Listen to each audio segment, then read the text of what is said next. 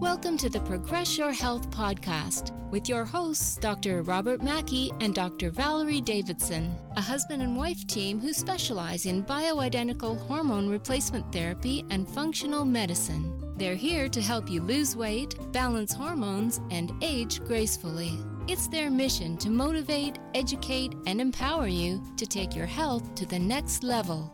And now your hosts, hormone experts, Dr. Mackey and Dr. Davidson.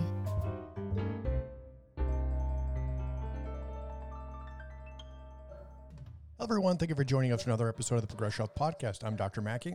And I'm Dr. Davidson. So we're back at another episode. Again, if you hear a weird noise in the background, we have our co-pilot, Bob, with us. He's chewing on a beef cheek, and he's making quite a bit of noise, so we apologize for that. Like I said, we used to try to redo these and with all that background noise, but we just kind of gave up on it because he always has to be right at our feet where we are, and a way to keep him occupied is to give him something to chew on. So hopefully it's not too distracting, but at the same time, when we record these, we always listen to the recordings afterwards, and you can hear it back there. So hopefully it's not too terrible. And he likes to push that beef cheek up against the table or the table desk here, and it's got this metal little rod on the bottom that he just likes to push up against it. So that's why it's making all that noise. Yeah, he's trying to get some leverage, and it's not as bad as it probably could be, I guess. It's just kind of but it's connected through the table, and the microphones are attached to the table, and of course the frame of the table has to be metal. But anyways, he could be barking. Yeah. Anyways, hopefully it's not too annoying for you. He'll probably change positions in a little bit and it'll go away. So on this one, we're going to do another question. We have a kind of a backlog of questions, both that come in via email and comments through the website, and it is a little time consuming to be able to answer them. One-on-one, so that's why we decided to do these questions on the podcast. So everybody we have lots of questions to answer, but then everybody gets to benefit from the answer. So Dr. Davidson, this one is a question from Stacy. So why don't you go ahead and read it? Sure. So this is from Stacy. Hello, Dr. D. I was on Biest 80-20 ratio, 1 milligram per ml. I take 1 click, which is a 1/4 gram per day, have been taking that for 2.5 months to combat sleep disturbances, low libido, and hot flashes. I also take 100 milligrams of progesterone capsules at night. After the 2.5 months, my breasts were so dense, tender, and sore that I had to stop to get some of the estrogen out of my body. I still get my period intermittently, so I don't think I'm quite finished going through menopause yet. Should I lower my Biest dose or take it every other day? ? The hormones do alleviate my symptoms. It's just that eventually it seems to be too strong. Yeah, so we certainly run into this kind of situation every once in a while. Now, the interesting thing, when she says up at the top, she says 80. She doesn't tell us how old she is, but we're assuming based on the rest of her question that she's probably in her late 40s. Okay, I would assume probably somewhere between 47, 48, 49. I would say something like that. Would you agree, or would you say something different? Yeah, I would say definitely late 40s, maybe 50. But definitely late 40s. Yeah, sure. So she's on Biest 80-20, 1 milligram per gram, and she only takes 1 click per day. So when she refers to the word click, that's referring to a device called a Toppy Click. Toppy Click, the way I kind of describe it, it's kind of like a deodorant dispenser that has a little dial on the bottom, and you turn it 2 clicks, and then a little cream comes up the top, and then you take that cream and then you rub it into your skin. So she's only a typical 1 gram dosage. We are kind of discussing this ahead of time and making sure that you and I are on the same page. So why don't you break that part down, what she's actually taking? So yes, so she's taking the cream, the Biest cream. So 1 milligram is very, actually not that high, but it does have the 80-20 ratio, meaning that there's 80% estriol and 20% estradiol. So if she's only doing 1 click, which would equal 1/4 of a gram, 1/4 of a gram of cream, that would be 1/4 of 1 milligram per ml. She's technically taking 0.25 milligrams, which would equal, which isn't a lot, but still everybody's different, 0.2 milligrams of the estriol, so E3, 0.2 milligrams of the estriol, and 0.05 milligrams of the estradiol. Now, she does say that this is helping her, which is great. But one thing is, with the bioidentical hormones, it's not cookie cutter. It's not one size fits all. Everybody is so different. What might work for one person isn't going to work for another person. And that's why it's definitely you've got to work with the individual and also work with the doses, because she could just be really sensitive to this Biest. Yeah, right. And she also mentions that she's still having a cycle intermittently. So in some ways, she's not exactly 100% candidate because she's still cycling. Now, intermittently, we don't know if that's every other month, every 3 months, if she's had 2 periods in the last year. Intermittently means that she's not having one every 30 days. Her body is still producing some of its own estrogen, which you put, an external source of estrogen on top of that, which is, maybe contributing. But honestly, looking at when I read this the first time, and that's why we're going to talk about it, because it seemed a little bit odd that she's having such an intense response from taking such a low amount of hormone. And like I said, everybody is sensitive. Everybody's different. She mentions that eventually this seems too strong, which makes sense because she is cycling a bit. So when you're in perimenopause, going into menopause, they're just phases like puberty. Puberty is several years long, just like perimenopause is several years long, which bleeds into menopause, which menopause is several years long, unfortunately, possibly. We want to minimize that. And then there's that post-menopause when the ovaries have for sure definitely retired. Like the ovaries are no longer functioning. Because she's having a cycle every once in a while, the ovaries are doing something. They're not working full time, but they're working part-time or some. So what's happening is when her ovaries decide to make some estrogen, this extra estrogen she's taking exogenously is just making it go up a little bit too high. What I think in Stacy's case, because I have so many different patients, and some of them are super sensitive, and some of them you have to basically, give them so much to make any kind of, reaction happen, is I think Stacy might be one of those super sensitive individuals to the estradiol. I think even though it's just such a small amount of estradiol, I think the estradiol might be having a contributing factor to this. Like you said too, which is a really good point, that eventually it becomes too strong. So I guarantee you that as her breast tenderness increases, her cycle is probably right around the corner. So those are probably coinciding, for the most part at the same time. So it is, like you said, her own production is still there, but now you add on just even a little bit, and now it's kind of putting her over the edge, and it's making her really uncomfortable. And when she's talking about, the estrogen, so honestly, like I said, I do think she's sensitive to the estradiol, and she is having hot flashes. So her estrogen level probably is dropping because, like we said, she's probably in her late 40s or maybe at 50. At 50, some women are still having a period, but she's probably not beyond 50 years old. So what I would say is the hot flashes more than likely are probably more night sweats, because that's what typically happens when someone's going from perimenopause into menopause, is they don't necessarily have too many hot flashes during the day necessarily. It really is more about having the hot flashes at night. So they might be getting hot and tossing the covers around. There he is. He's making noise. Hi, yeah, sorry. He's growling at his beef cheek down there. So that darn beef cheek, huh? But anyway, yeah. So she's probably having more hot flashes at night, maybe even some night sweats. So that's why she's taking it once per day. And definitely, I would have Stacy take that, whatever type of estrogen she is going to take it at night to help her with sleep, because that would help with sleep and that would help with the nighttime hot flashes. Right. Now, like you said, the night sweats, the covers are coming on and off and on and off. So now she's waking up probably multiple times. So we've had women over the years, they tell us they're waking up, 5, 6, 7 times a night. I mean, just like every half an hour, every 45 minutes, they're waking up, and they might get that little window of sleep right in the morning. Usually between 5 to 7 o'clock in the morning, right when they need to get up for the day, they finally get like an hour of decent sleep, and then their alarm goes off, and they're literally completely exhausted. So yeah, definitely with the sleep, and I love, just to kind of hopefully we're not jumping around here too much for you, but I love the progesterone capsules because they do help you sleep. So like she says, I'm taking 100 milligrams of progesterone at night. That does help with sleep. So I like that. But just on a side note, with the breast tenderness and the soreness, is sometimes too much progesterone can actually cause, in some individuals that are sensitive, weight gain and water weight gain, especially in the breast tissue. So it might even be that her progesterone might be just a little bit too high for her, where 100 milligrams is pretty much, like 80%, that's like the most common dose when you're going to do progesterone as bioidentical hormone replacement is 100 milligrams. But it could be that it's just a little bit too much for her.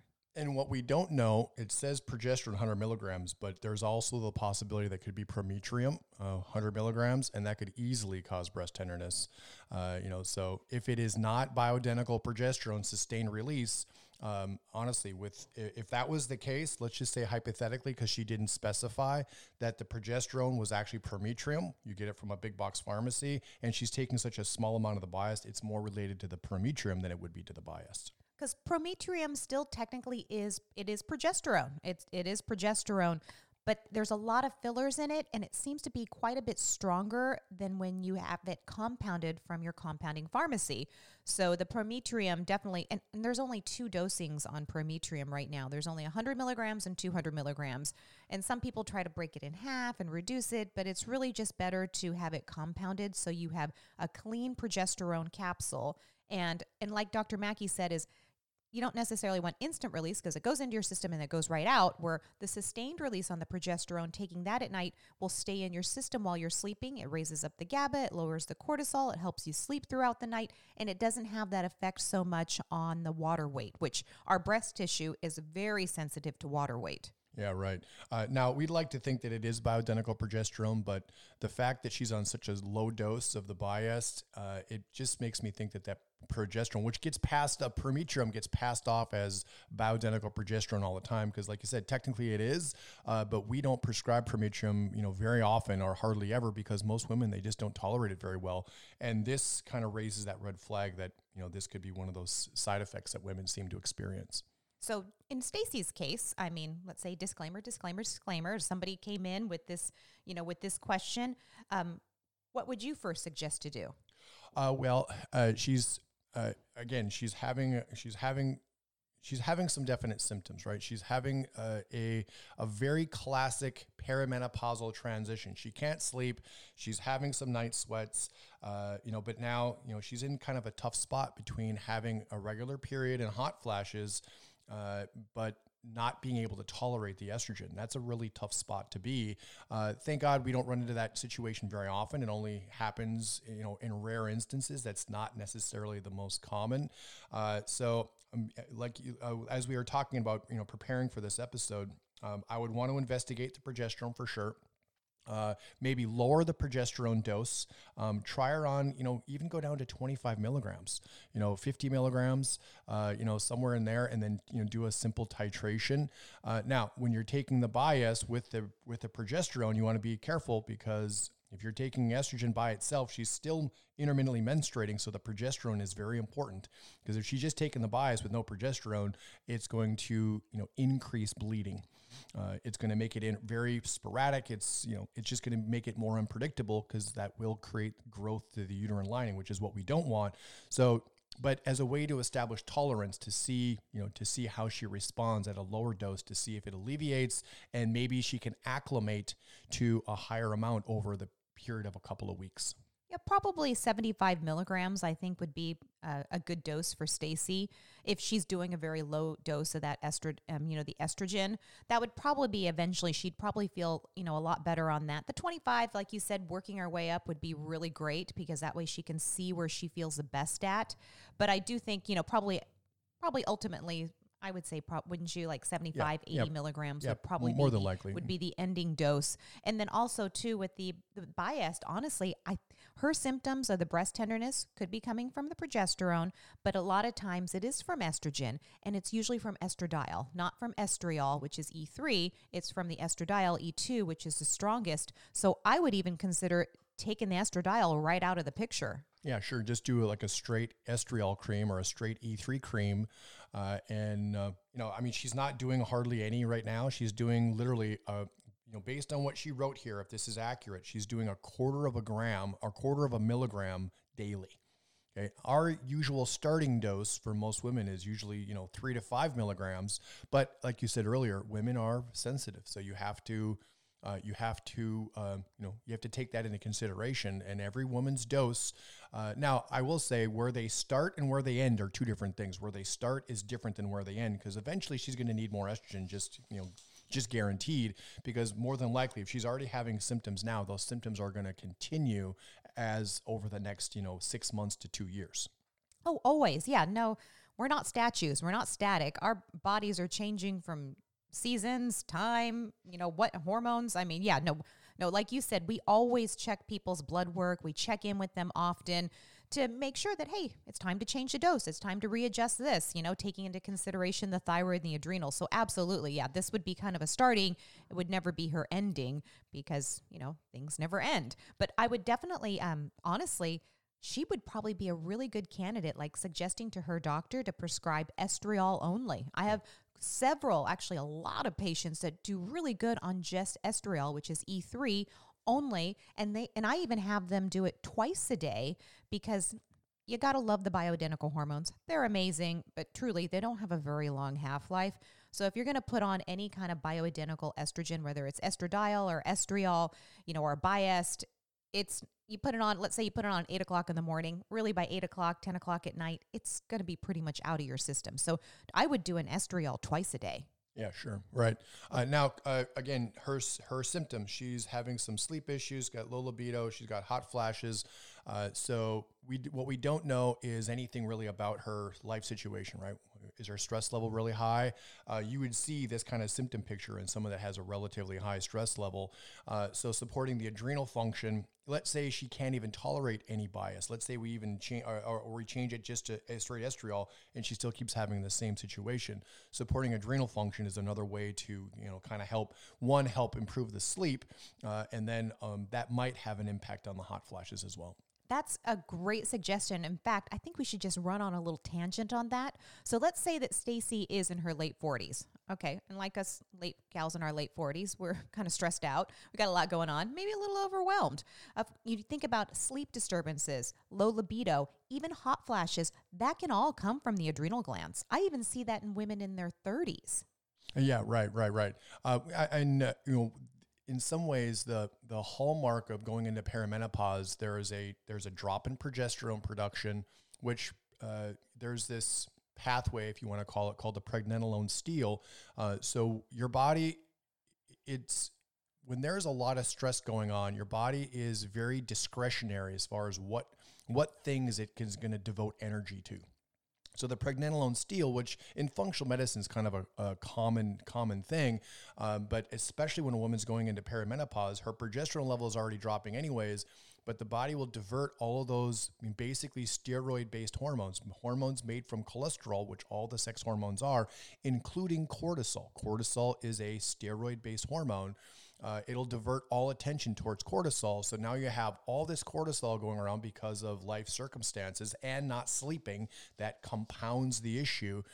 And there's no progesterone or female hormones really to buffer that out. And now, that's the epitome of perimenopausal symptoms. They're just miserable because they have all this cortisol all the time. Exactly. And just to kind of also throw it out there, female libido is really hard. Like, you boys, you guys, you're a little bit easier on that libido side, but us gals, we're so complicated, yet we're so worth it.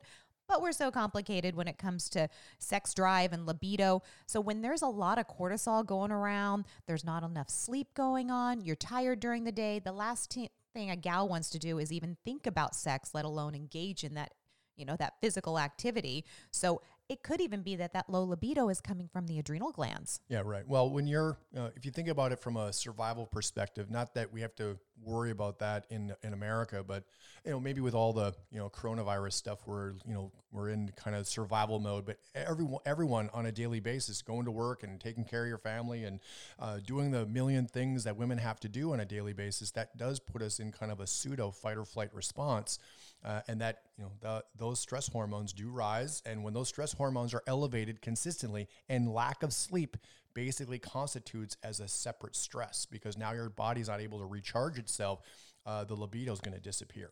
Your body's worried about surviving. It's not worrying about thriving or reproducing at that point. So the thoughts on the brain, the desire, and that same thing holds true for men too, right? The more stress men have, their libido runs away for the exactly the same reasons. They just don't they just don't have any thought, or, there's just nothing there whatsoever.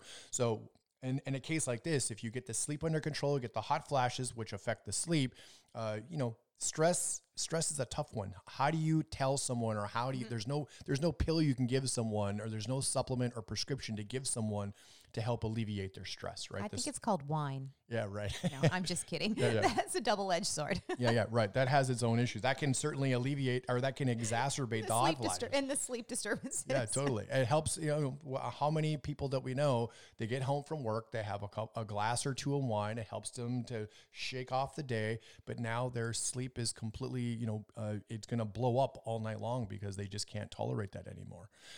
So you're right. It's a very, very much a fine line there between, wanting to have some wine at the end of the day, or a cocktail or a drink or something. But there's some consequences. Or sometimes. Sugar for that matter too, because a lot of times when you're running on high cortisol, you're not hungry during the day, and then you get home and all of a sudden at 7:30 at night, it's like an extracurricular activity to start eating. And it's not, carrots and celery. It's like, where are the carbs? Where's the sugar? And then that'll disrupt your sleep. Yeah, right. So and then of course, if we're doing that on a regular basis, in a context of a perimenopausal woman, it's really, a lot of it is not her fault necessarily, because her body is changing in a way that she's not really used to. And that's what we hear from our patients all the time. I mean, I know that you're kind of in the throes of that, yourself, you're going to get it. So you can really relate, and I can really relate too, because, just teasing, but nonetheless, I mean, a woman's body at this point in her life is going through some very drastic changes, and we hear it all the time. When women, they don't know what's happening. They go to doctor after doctor. The doctors don't know what's happening. I think that we've done a fairly good job of understanding what's going on there, and then more importantly, knowing how to help them. So in this case, we would possibly switch the progesterone to bioidentical if it's prometrium, lower the dose. We would maybe switch the Biest from Biest to actually just straight estriol, maybe keep the same dosage, but then allow her to kind of play around with that a little bit. And like we said, supporting the adrenal function. Absolutely. Like you said, the adrenals, but I do think, Stacey, talking to your doc about possibly switching to that estriol only, because E3 is very gentle. Estradiol is very strong. I mean, estradiol is an amazing hormone, but it can be a runaway train if you don't rein in that estradiol. So I really think her symptoms might be combined with a little too much progesterone. She's still cycling, so she's still making some hormones on top, and maybe, but still not a lot of hormones, because she's not cycling every month, it sounds like. But switching to the estriol being so gentle won't have the effect on the breast tissue. It won't have effect on weight gain, and it won't have effects. If anything, the estriol will probably help with that mood, help with those hot flashes, but not have the negative effects that you see with the estradiol. Right. Now, another little trick when it comes to breast tenderness that you can use for really at any decade or any point in life for women is using a little bit of iodine. For whatever reason, there's a lot of iodine receptors in the breast tissue. Using not a mega dose of iodine. There's a lot of kind of misinformation about iodine. I have a patient right now, and I've had quite a few of them over the last year or so, that are kind of acutely hyperthyroid. We use mega doses of iodine. We're talking in the milligram amount kind of dosages in hyperthyroid cases to basically not shut off thyroid, but kind of calm it down.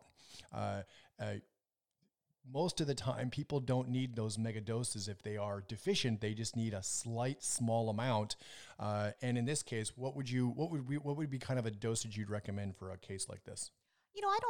Iodine in theory does help with breast tenderness. Fibrocystic density, iodine is awesome for, But like you said, you got to be careful with it because doing too much iodine can actually, and I know that if you read all over the internet, they say iodine will make your thyroid go high, but it really makes it go low. Some cases it will make it go high. Iodine's a kind of an interesting one. You got to be careful with it. But if somebody's having really severe fibrocystic density, doing iodine, very low dose.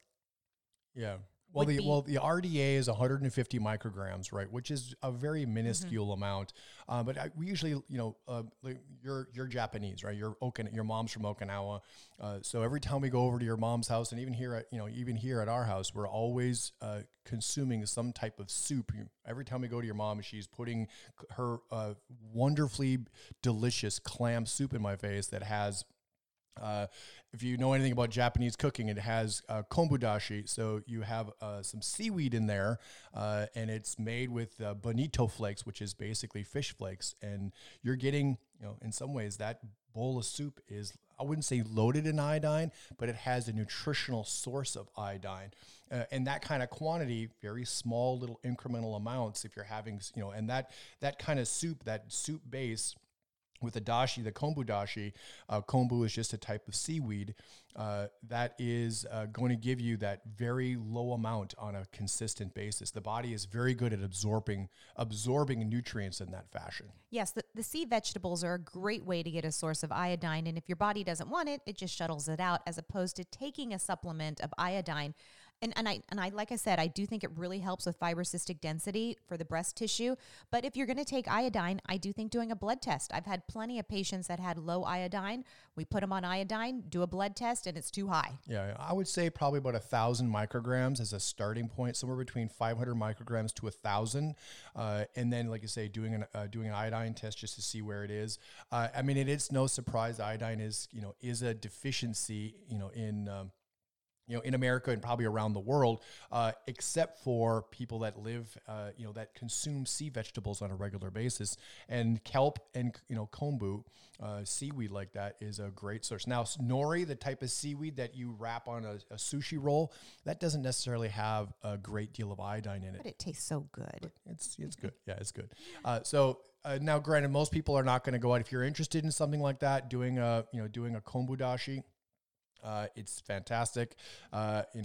Every time your mom makes me, some clam soup, I'm never going to turn it down. It's so good. Well, she loves to feed you. Yeah. So that's another little trick, something that you can kind of play around with. Again, just be careful. Don't get up too high. There's some products out there on the market that have, 6, 10, 15, 20, 25 milligrams of iodine. We usually like to go somewhere between 500 to 1,000 micrograms of iodine. Okay, so 25, let's say, for example, 25 milligrams is 25,000 micrograms. So be careful with that. A lot of supplements have these mega doses. What you were referring to earlier, it's called the Chekhov effect. Iodine, in some instances, can either turn your thyroid on or turn it off. We've seen in those high doses that it actually tends to kind of reduce thyroid function. That's why we use it in hyperthyroid cases, not necessarily, at least the mega doses, in hypothyroid cases. Certain cases. And also evening primrose oil is really gentle. You can use that even for teenagers. Evening primrose oil is great for when those hormones are imbalanced to help with breast tenderness. So, and actually evening primrose oil just in general is great for the breast tissue. So whether you have breast tenderness or you don't, it's just really nice for breast tissue for that density. So I would do, evening primrose oil, usually, disclaimer, but right around 1,000 milligrams is a really good dose. 500 to 1,000, really 1,000 is the best. If someone has other issues going on in terms of like endometriosis or other issues, fibroids and whatnot, then I usually bump that evening primrose oil up to 2,000, but 1,000 milligrams is really good for the breast tissue. And also we use a lot is 3-indole carbinol and DIM or DIM. That's another one that helps bring down the estrogen metabolites. So it doesn't help bring down your estrogen, but everything that gets processed through the liver turns into metabolites that need to be shuttled out. So reducing metabolites can help with that breast kind of tenderness, that breast density. And usually with DIM, I like 100 milligrams, and the indole 3-carbinol indole 3-carbinol, I3C, is usually around 200 milligrams is kind of a nice dose daily for if you feel like those estrogen metabolites are a little too high. Yeah, right. Yeah, that's pretty, we covered that pretty well. One last thing I would say about estrogen and like you said about the metabolites is kind of reflect a little bit about liver function, making sure there's no major burden on liver function. So that includes the wine we were talking about, alcohol, that includes coffee. If she's not sleeping at night, she's going to be tired during the day, so she might be doing more coffee than normal. High fructose corn syrup. Yeah, certainly high fructose corn syrup, which causes fatty liver disease.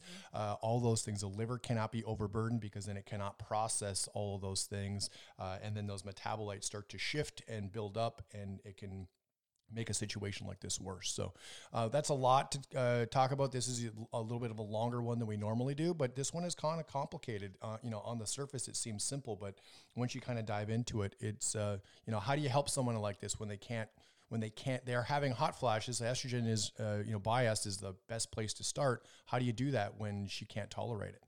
I think we've hashed it out pretty well. And hopefully if Stacey hears this, I'm sure she will. We'll let her know. Hopefully this will give her some options that she can investigate and hopefully get some relief. Absolutely. I mean, I could go on and on and on with testing and when to test and how to test, but I think this was perfect, and definitely a shout out to Stacey. Thank you so much for your question. In fact, all of you, thank you so much for listening and for reading and for sending in your concerns and questions. We love it. So until next time, I'm Dr. Mackey. I'm Dr. Davidson. Take care. Bye-bye. Thank you for listening to the Progress Your Health podcast. If you like what you've heard on this podcast, please give us a positive review on iTunes. This allows us to spread our message, grow our audience, and help more people around the world. For more information, visit our website at progressyourhealth.com.